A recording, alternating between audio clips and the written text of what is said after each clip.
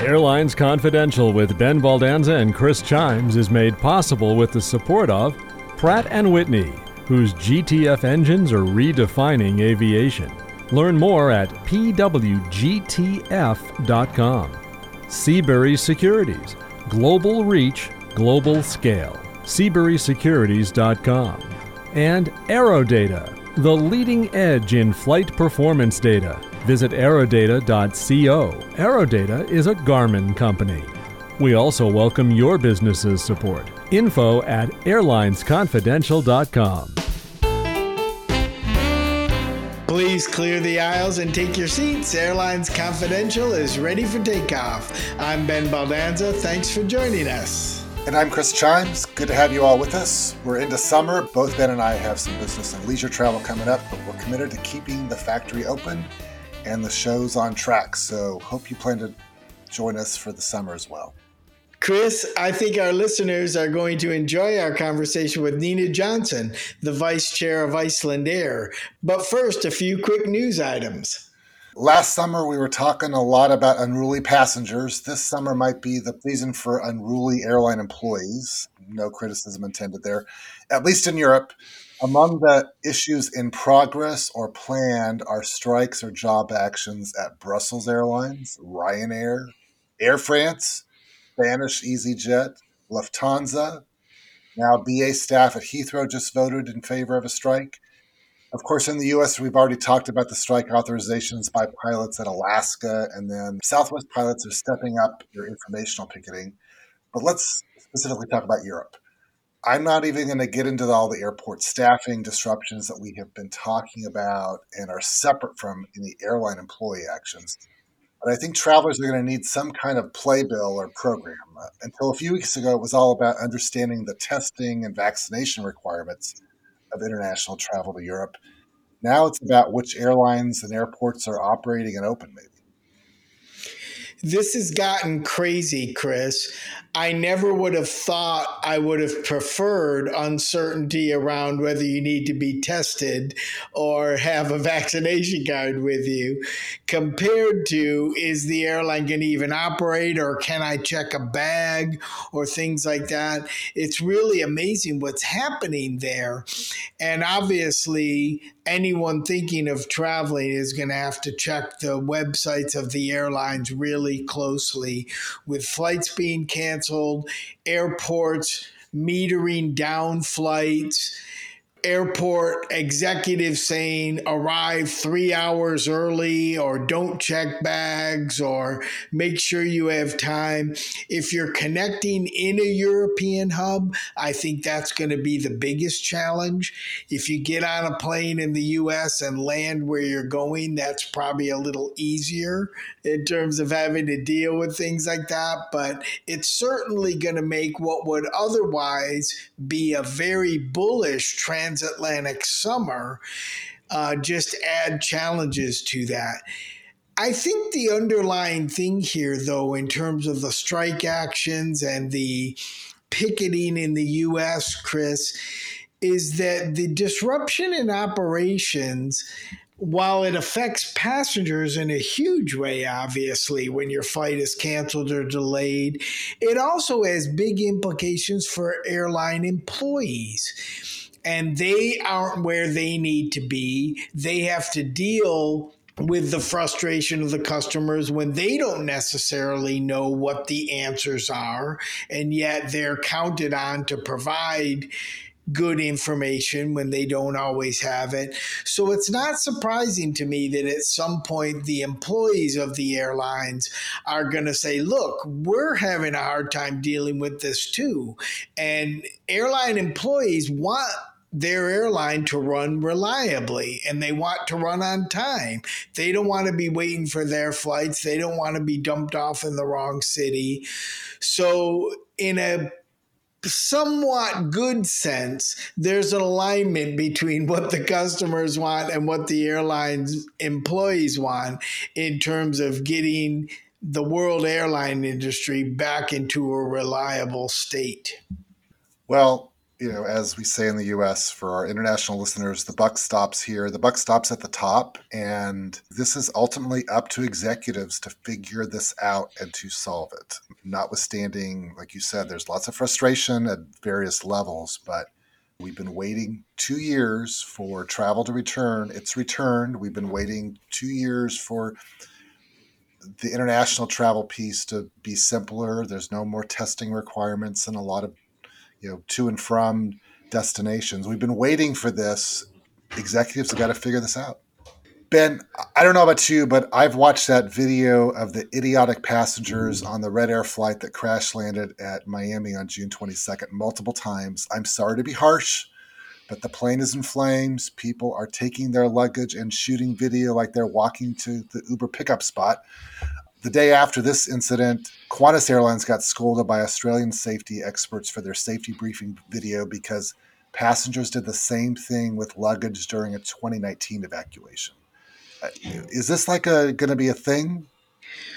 I think it is a thing because what you can post as dramatic video drives a lot of people, right? They have their phones with them.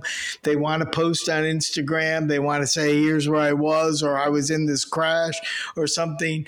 What they fail to think about is that a plane that crash lands and there's flames, there's fuel on that plane, it could explode. You just want to get out of there as quickly as possible.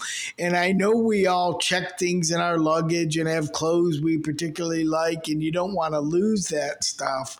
But the balance, when something like that happens, you just want to run as far away as you can from that. And don't worry about the photos. Don't worry about the videos. Don't worry about the bags, because the decision to stay and film it or spend longer time on the airplane to get your bag out could be the difference between life and death in a crashed airplane. It's just amazing to me that people do that. Now, I say that, and I've thought, Chris, when I hear announcements that in an emergency, exit quickly, leave your baggage behind, I've always thought, well, if it's right there when I grab it, I've thought that myself. But what bothers me most about this video, and I watch it a couple times too, is just the sort of nonchalance of videoing it as if this is going to make some great video, like it's a game or something. Right. And then I guess I was surprised that, you can't stop somebody from reaching up above or below and getting their bag, and especially like their roller bag. But once they got to the emergency exit, why the flight attendants weren't grabbing that luggage and throwing it out of the way? I mean, people were going down the slide with their bags, and there were a bunch of bags at the bottom of the slide that were just being collected. So I'm not sure why the flight attendants, for example, and the cabin crew didn't grab things out of people's hands. Maybe they thought it would just further disrupt the evacuation process, but it just seemed like there was no supervision. Well, I guess we never know how we're going to react until we're actually in a situation. But when you look at that video, you do see some abhorrent behavior. Yeah. Well, load planning for any operation is complex and time-consuming, and AeroData can help. AeroData's load planning solutions computerize and automate the entire load planning process, streamlining workloads, optimizing load distribution, enabling airlines to maximize their payloads, and ultimately eliminating the potential delays by flagging flights that require extra attention. The solutions also integrate with reservation systems, cargo vendors, baggage scanning, container operations, and more. Visit aerodata.co to learn more and connect with the AeroData team. And this week's show is also brought to you by Pratt & Whitney, a world leader in aircraft engines, helicopter engines, and APUs. The Pratt & Whitney GTF engine is delivering industry-leading sustainability, mature dispatch reliability, and world-class operating costs. Now with the GTF Advantage engine for the Airbus A320neo family, the best is getting even better. Learn more at pwgtf.com/advantage. Ben, finally on the news front, a new twist of sorts on the pilot shortage issue. SkyWest is going to remove 20 seats from their 50-seat RJs so they can operate under the Part 135 rules here in the U.S. Now, the conventional wisdom is that 50-seat RJs are no longer economically efficient. So how do you make a 30-seat on a 50-seat RJ make sense? Please unpack this for us. I was shocked when I saw this, but said, SkyWest is pretty smart. What are they doing here? So as I looked into it more, I'm not convinced this is going to work, but I give credit for their creativity. By being able to operate under 135 rules and creating a separate carrier that will be called a charter operator, rather than the scheduled service carrier that SkyWest is, they don't have to follow the 1,500-hour rule, and they can hire pilots on an apprentice-based system for first officers with 250 or a few more hours, pair them with a seasoned captain, and train them that way. That's a way that they can potentially get more pilots for the small planes. And my guess is they're going to use most, if not all, of these 30-seat RJs, as tough as that is to say, these 30-seat RJs to be able to continue to support essential air service cities. So if they're getting subsidies to fly to these small cities, but they don't have pilots, by putting it in a charter operation, maybe they can get the pilots, continue to get the subsidy to fly there, but the offset is they can't have more than 30 seats on the plane. So given that the EAS cities are very small cities, it's possible that 30 seats is enough.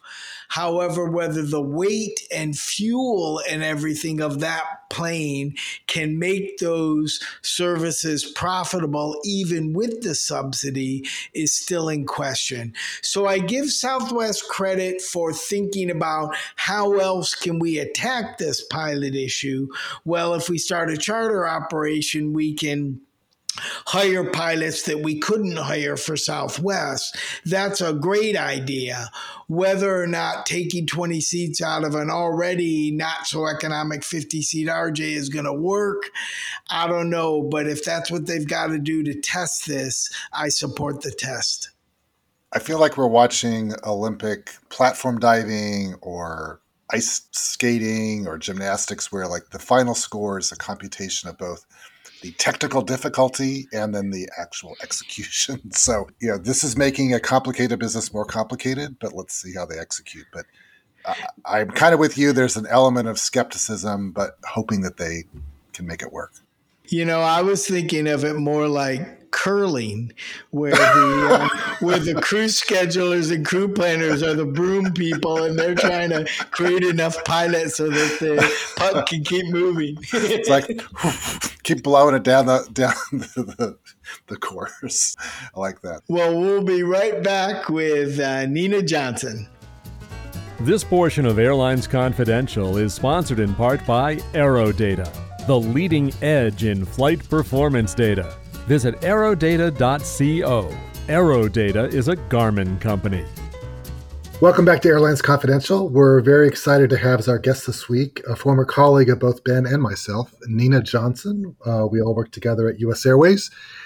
She's held a number of executive positions and board positions across the industry, so I think we'll have an interesting chat. Nina, welcome to Airlines Confidential. Thank you, Chris. Great to be with you and fantastic to have a little mini reunion here amongst the three of us, US Air alumni. So. That's right. Well, we always start with having a self-introduction of sorts, so please tell our listeners about your background in the business and what you're doing now. Yes, absolutely.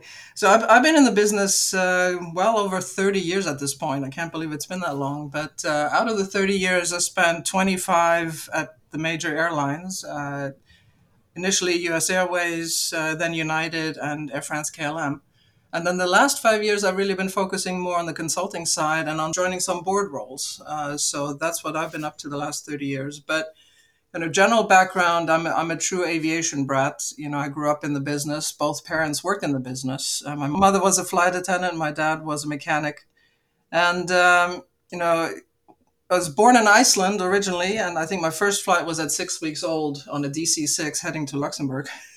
So it's truly jet fuel in my veins from day one, and I couldn't imagine any other profession than working in aviation. So that's always been a given. And I grew up in Luxembourg originally because my father was part of the bunch of Icelanders that helped start Cargolux at the time in Luxembourg. So that's the reason for my upbringing over there. And, it was a bit of a colony of 100 Icelanders that participated in launching that now one of the major freighter companies in the world. And out of the 100 Icelanders there, all of the dads worked in aviation. So we were all able to kind of travel the world and participate in this wonderful business from the get-go. I have to say, Nina, I don't know anyone from Luxembourg or Iceland except for you, and so you check the box on both. Two small countries that always get asked, where is that? So, no, proud to identify as a multicultural individual here after living in various places around the globe, and it served me well over the years. More people probably know about Iceland in terms of where it is than Luxembourg. That's true. It's finally on the map after that volcanic eruption, some 12 years ago. So people now know where it is. No, so I finished school over there and came to the U.S. when my dad took a job here in the U.S. after high school, basically, for me. And my intent was to become an airline pilot. And did all my flight training and such. And then once I graduated, I went to undergrad in New Haven, Connecticut. It turned out that several major airlines were going bankrupt and stopping operations. So Pan Am, Eastern, TWA, all of them were going out of business just as I was ready to pursue a pilot career. And the market was flooded with, high-time captains, and I wasn't going to get a job for many, many years. So I had to pivot and went to grad school instead, got my MBA, and decided to do it at an engineering school. So I went to Rensselaer Polytech up in Troy, New York. And that technical environment has served me well in my career ever since. And I just entered the airline business in a different fashion and entered on the management side. Eventually going to US Air in Washington, D.C., and that's where I spent my longest tenure, about 14 years. And after that, went on to United. Once United merged with Continental, I went, actually, another pivot, went into helicopter world for 3 years. Joined Bristow Group, the largest helicopter operator in the world in Houston, Texas. And from there was recruited to Paris to join Air France KLM and was there for a couple of years and eventually came back to Chicago. And so it's been a whirlwind the last few years, and I'm glad to be settled now in Chicago and take on more of a consulting role and do it from my home base here in Chicago. What a fantastic background. And it seems like you were born with aviation fuel in your blood. Indeed. No escaping it. Well, when the three of us were all at US Airways, Chris was running PR, I was running marketing, and you were responsible for the fleet, which you did for many years. At that point in your career, probably just out of grad school and then the next 17 years, like you said, was that a satisfying role for you to have, given that you initially wanted to be a pilot? Absolutely. And it was really, it naturally just evolved in that way. I think I was originally hired more on the network side, corporate planning side. So I did route profitability analysis. This was the early days of modeling in Excel didn't even exist back then. I'm really aging myself, but spreadsheet modeling, cost modeling, flight profitability, all those things. So, I guess I am aging myself by saying I think I built the first cost model at US Air way back when in the early 90s. But eventually, I think I naturally progressed into a fleet role because it is so cross-functional. And because I had both the business understanding with my MBA and management degree, but also the technical interest and knowledge that I ended up translating a lot between headquarters and the technical operational functions. And that just naturally lent itself to taking on a fleet role. And fleet really, is probably one of the most cross-functional roles you can have at an airline because you really have to have an understanding of every aspect of the airline. You have to understand the technical side, you have to understand the customer side, you have to have a knowledge of contracts and legal, obviously finance and economics, network profitability, what aircraft work best for the airline. So really, you have to wear many hats and understand every aspect of the airline in order to fulfill that role. And I just thoroughly enjoyed it, and I'm lucky to have been able to do it for that long. Well, Nina, let's fast forward to today. Yeah. And you're currently the vice chair at Icelandair. Yes. Obviously, your time in the industry served you well in this current position. What's the lay of the land there? You've beaten back the challenge from WOW, it looks like. Now you've got to focus on play. But what's the future for Icelandair and also for air travel in that part of the world? Yeah, I mean, it's exciting. Interestingly, I was asked to join the board 2 weeks before COVID shutdown, before the borders closed.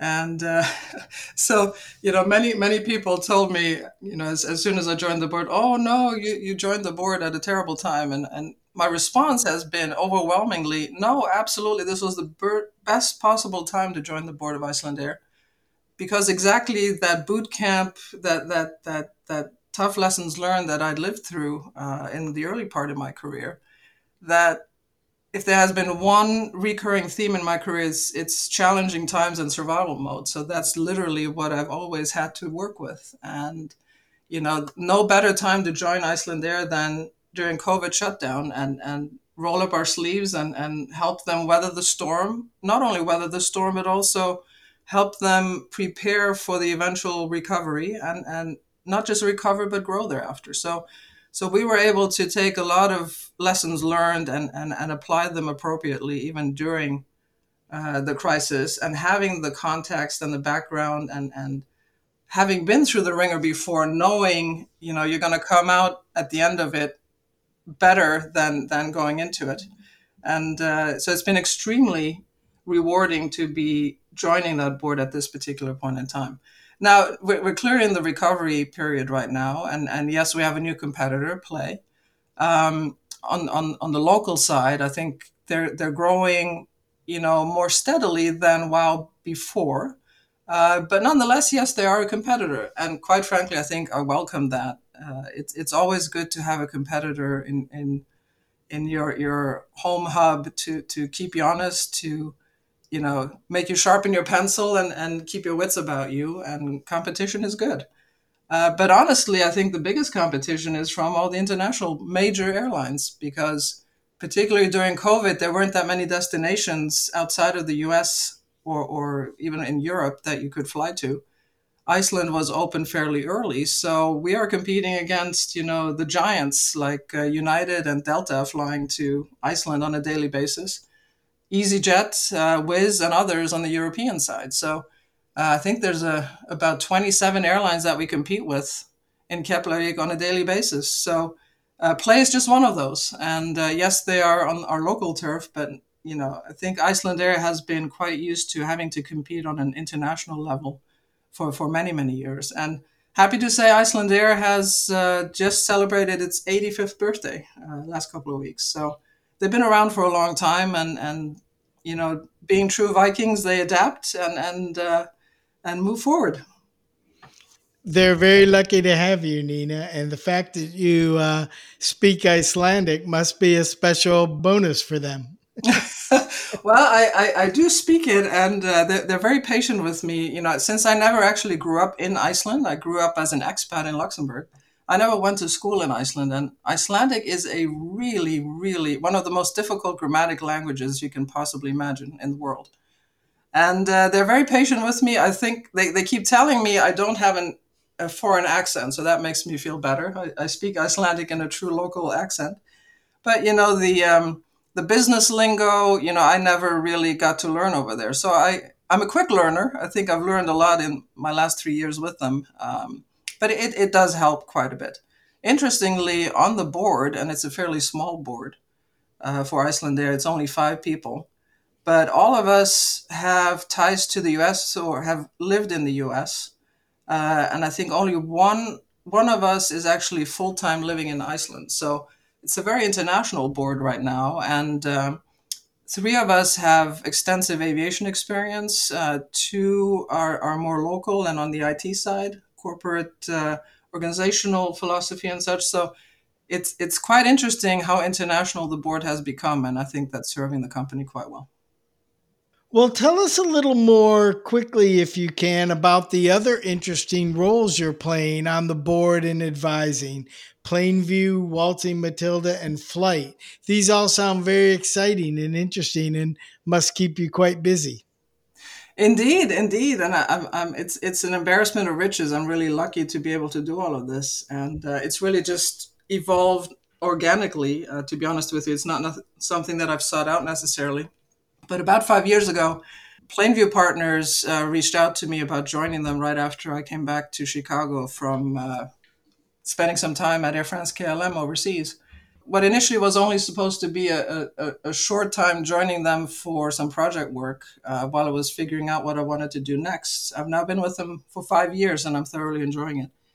And really, Plainview is a small boutique consulting firm of former C-level executives from the industry.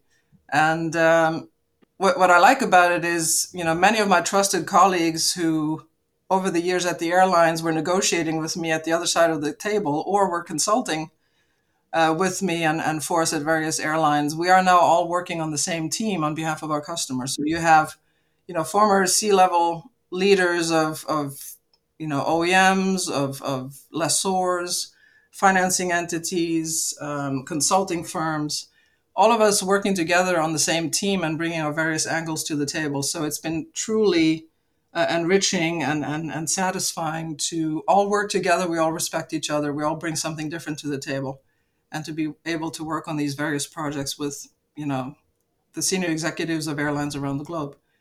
And, it's a fairly small company, but nonetheless, I think we, at this point, after I think they've been in existence now for 7 years, we have the attention of the industry now, and I'm happy to say we have plenty of projects coming our way. But, we can also be selective in which projects we do pursue. We're still a fairly small team, but we really try to do the projects that we enjoy, that we know are going to be successful for our clients. So that's a great group to be working with. So that's Plainview. Waltzing Matilda Aviation. This is actually a colleague of mine on the Icelandair board, John Thomas. He has for many, many years. He used to be the head of aviation consulting firm LEK Consulting. And he has had a corporate business aviation company up in Boston, Massachusetts for the last 12 or 15 years. So Part 135 business. And he had the idea to actually convert that certificate to a commercial airline certificate 121. And that's what I'm in the process of helping them out with. Basically upgrading a 135 to a 121. And the intent is to launch a regional airline called Connect Airlines with turboprops Q400s, and initially focus on flying in and out of Billy Bishop in Toronto to some of the major hubs here in the US, but eventually co-sharing with some of the US majors as well. Given that the major airlines in the US in particular are reducing a lot of their flying in the smaller cities and regional flying in particular. So many cities are left with no service at all. So that's really where he wants to come in. And to top that off, he is also focusing on making Connect Airlines the first zero-emission airline in the US in a partnership with Universal Hydrogen. And for those of you who are not familiar with Universal Hydrogen, they are the ones, I think, funnily known as the coffee pod approach, where basically they have the hydrogen tanks that are actually put into the aircraft that fuel the engines, as opposed to having to wait for infrastructure at airports around the globe to actually get put in place in order to fly green. And then last but not least, Flight. I'm the chairman of Flight. Flight is a company based in Calgary, Canada. And they've been a leader in live aircraft data streaming for over 20 years. I joined their board a little over 3 years ago. I'm in my fourth year with them. And they have proprietary avionics that allow the live capture of aircraft data, basically all the data captured by the flight data recorder. And they've been doing this for 20 years, longer than anyone else in the industry. We'll have more of our conversation with Nina Johnson in a moment, but first, Seabury Securities, a Seabury Capital Group company, is a specialty finance and investment banking firm, boasting a 25-year track record of advising aviation clients around the world. Their award-winning and widely respected team has superior industry knowledge as well as an unmatched depth of relationships with decision makers in industry, finance, and government. Explore their global reach and scale at SeaburySecurities.com. Nina, the airline business over the last 30 plus years has done an okay job of promoting and identifying women in more senior positions on certain parts of the business, in HR and PR and marketing. A lot of women have had executive roles in flight service, for example.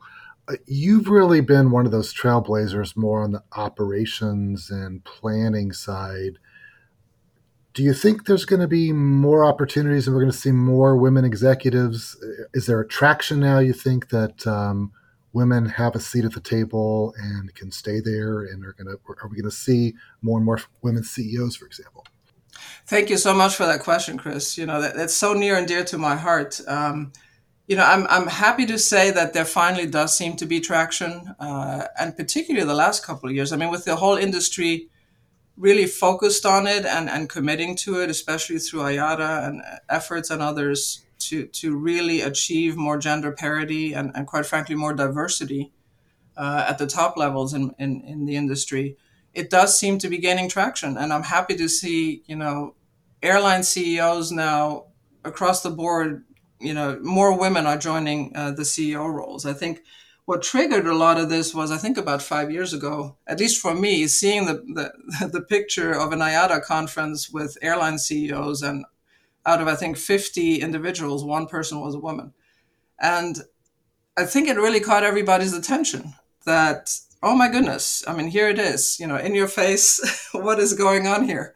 And it really was the catalyst for some tough conversations in the industry and to get everybody to acknowledge that, yeah, something needs to be done here to proactively help move this in the right direction.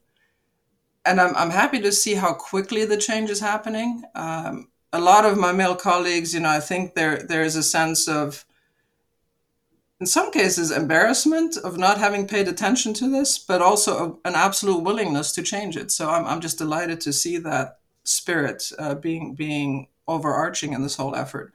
And real accomplishments have happened in the last couple of years. I mean, now we have women CEOs of Air France and KLM, my former home. I'm happy to see 2 women CEOs there. We have a woman CEO of Alal. We have a woman CEO at TAP Portugal. We have a woman CEO at Aer Lingus, and obviously longtime woman CEO at Vietjet and also at Virgin Australia. So we're coming along, but I would certainly challenge my US-based colleagues to make a bit more of an effort, because we still don't have a woman CEO in the US. So I'm hoping to see that here in the coming years eventually as well. A lot of progress has been made on getting them to kind of number 3 or number 2 position. I would definitely congratulate JetBlue and Alaska for making the most progress in that regard, but we still don't have a woman CEO in the US. So I'm hoping to see that here in the very near future at some point. I think we all are, Nina. Nina, you have so much airline experience. We want to ask you a couple questions around issues that have dominated certain themes on the podcast for a while. The first is, what do you think about business travel since the pandemic? Is it all coming back, or are there things that have changed permanently with video and risk assessment and things that just changes that? Well, I think there's definitely been a permanent structural change. Clearly, video conferencing is just become the norm on a daily basis. But maybe I have generally not been as pessimistic as maybe others in the industry about the rebound of business travel. And I certainly see that even in our own industry, there's so much pent up desire to meet people in person. I think, even speaking for myself, being able to work from home during the pandemic, myself and many of my colleagues, if not most, we all relied on connections made, relationships developed over years and years of in-person cooperation and working together and visiting each other on a regular basis. And I think many of us, we are tapped out on that at this point, right? So it's time to go out there and meet new people or reconnect in person again. And certainly what I've seen, at conferences, I mean, my goodness, their attendance has never been greater. People are just thirsting for in-person interaction and are joining conferences at record levels to reconnect in person and make new acquaintances.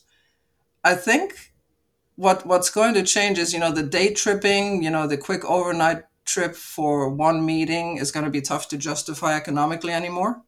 Many companies, especially in Europe, I think have been quite vocal in that regard, that they're not going to allow their employees to do that anymore. But on the flip side, I think there's going to be an increase, especially with remote working becoming such the norm.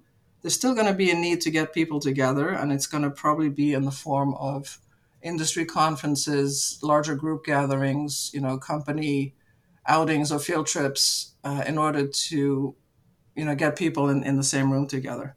So I think that's never going to make up for all of the business travel that happened before, but I think there's going to be a new kind of business travel that will evolve from this as well. There is a natural human need for people to meet and interact on a business level, especially any kind of sales function. You do need to put in the time in person. So I'm maybe a bit more optimistic than most in the industry on this topic.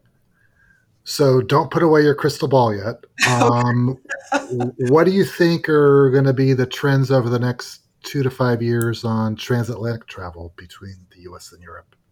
That's a tricky one, right? Because with thankfully now finally the testing requirement has gone away, getting back to the U.S. So that was a huge hindrance in travel from Europe to the U.S.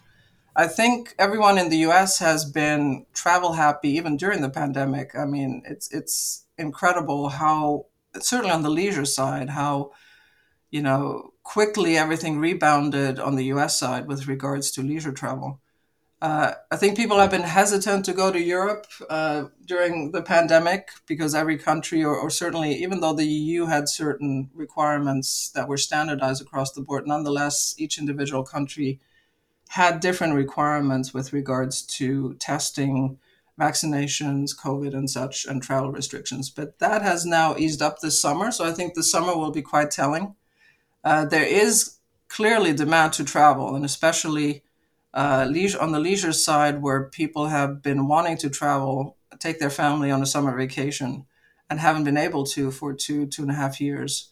There's that pent-up desire to do so. So it's going to be interesting to monitor how the summer goes. We are quite optimistic, certainly on the Icelandair side, that things will rebound quite nicely this year. So it remains to be seen. From the US to Europe, I think, it's going to take some time to get back to normal levels. I think what's not helping at the current time is the staffing issues in Europe as well, at the airports with long waiting lines and such. But hopefully that will be addressed. Clearly that has everybody's attention over there. And hopefully this will return to normal at some point soon. Nina, this has been such a great conversation. We really appreciate you coming on the show, sharing your decades of awesome experience in such a range of interesting roles, both with airlines directly, on the consulting side, on the tech side. Thanks again for entertaining all of us here at Airlines Confidential, and we hope you come back and talk to us at some point. Thank you so much, Ben and Chris. It's been an absolute pleasure. Honored to be asked to join you here, and hope to see you in person at some point soon. Thanks, Nina. Great to get caught up. We'll be right back with more Airlines Confidential. Promotional consideration by thearchive.net, the hub of the history of commercial aviation. Thearchive.net is now boarding. Nina Johnson was kind enough to take our questions. Now we'll take a few of yours. Remember, you can send us a question via email at questions@airlinesconfidential.com or visit airlinesconfidential.com and follow the prompts. Ben, we've dabbled on the subject of slot controls for a few times over the past few weeks, And now we've got a follow-up question from Dan in Washington, D.C.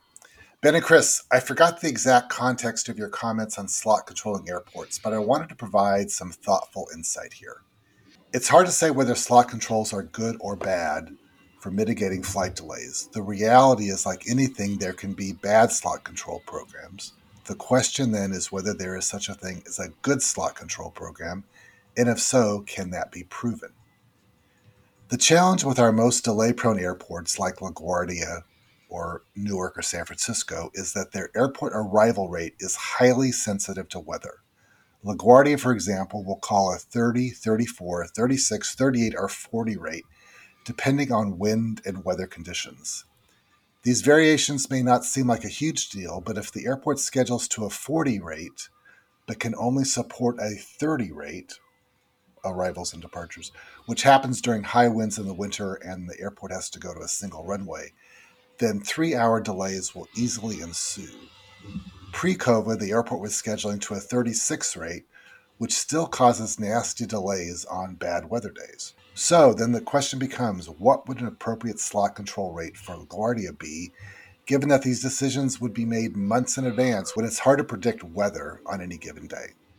Clearly, there's got to be a balance between ticket prices and delays. Surely we'd accept some level of delay for cheaper prices, which begs the question, how much delay is worth how much ticket price savings? Until we can answer that question, then no, I think it's difficult, if not impossible, to implement a good slot control program. Got that, Ben? What do you think? Well, this is real interesting from Dan. He's clearly thought a lot about this, and he clearly understands this world of slot controls and how there can be more slots allocated than the airport can operate on heavy weather days. So it's interesting what he's saying. I'm not sure that a good slot program would limit slots to only bad weather days. That would lose a lot of opportunity on good days, and he's not really suggesting that, so I'm not suggesting he is. But this idea of how much delay will people take for cheaper prices, I think the issue is, time is money for some people, but time isn't money for everyone. Right? If you don't have a lot of money, time isn't money, I guess.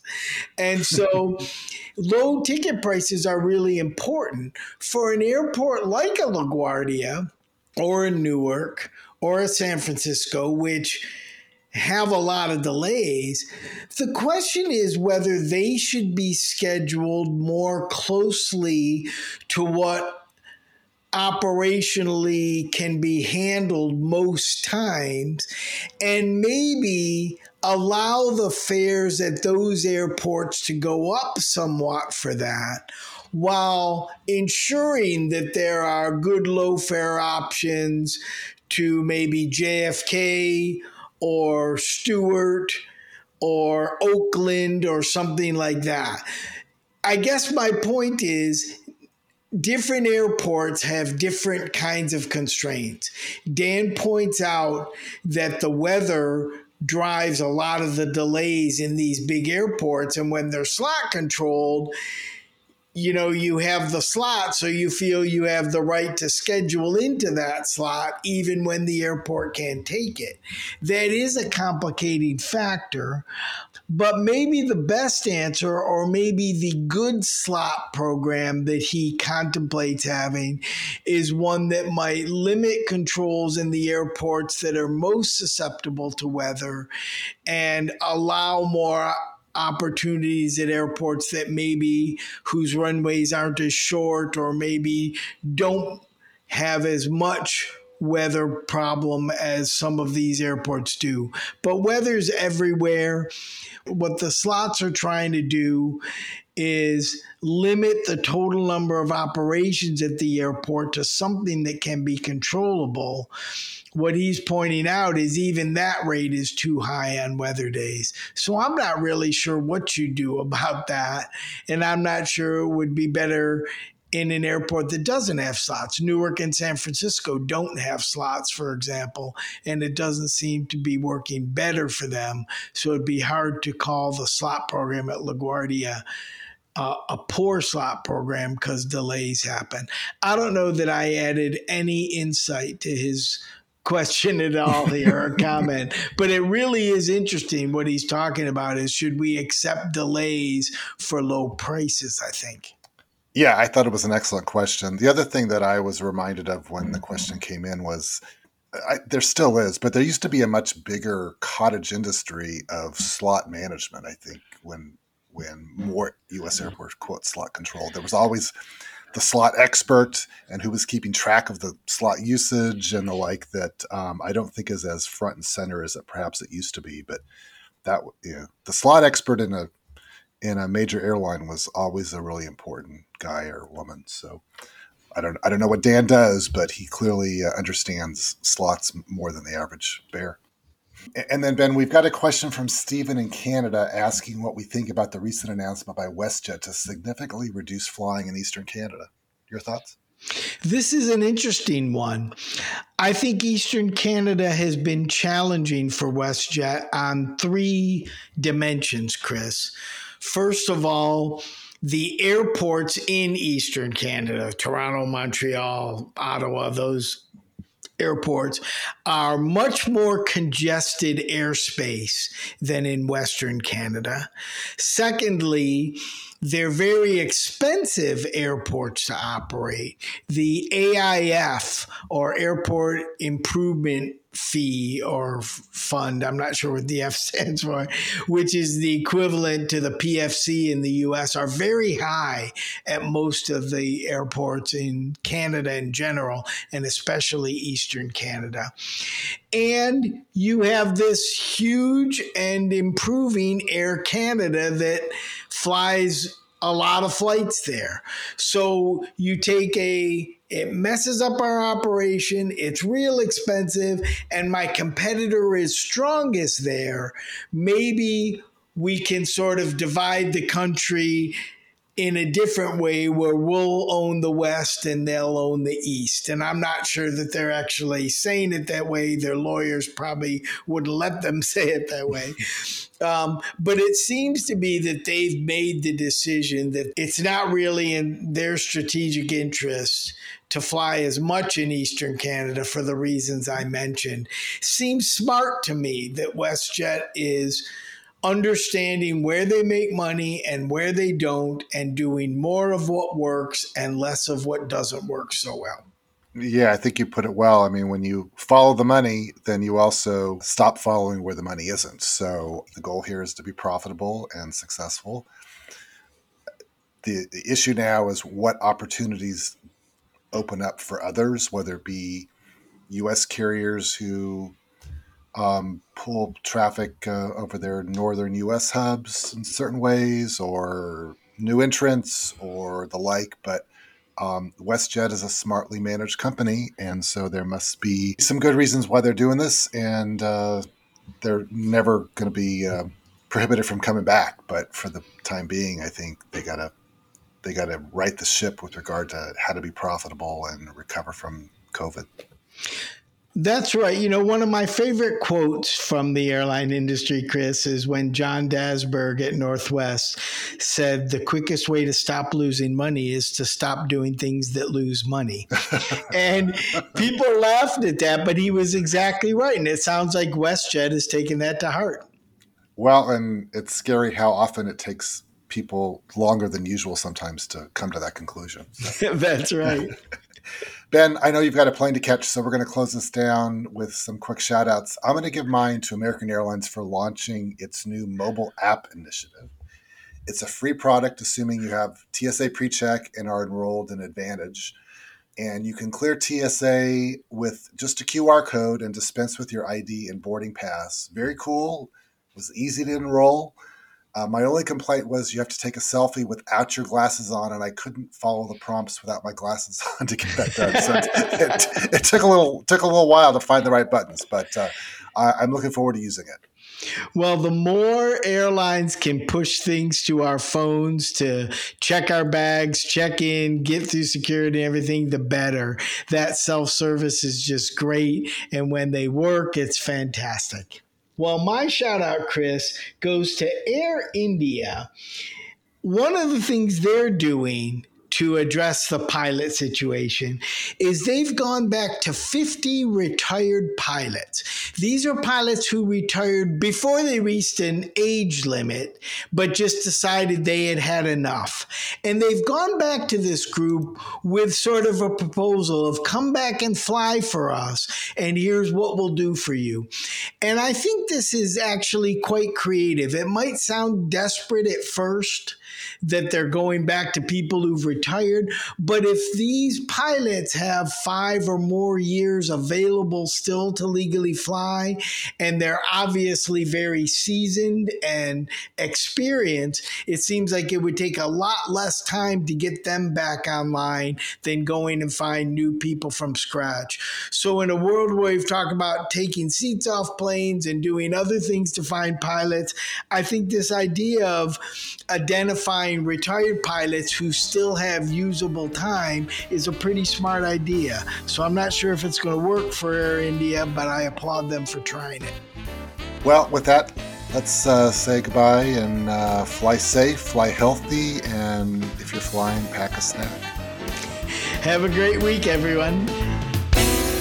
This podcast is produced by Mass Media. Info@massmedia.net.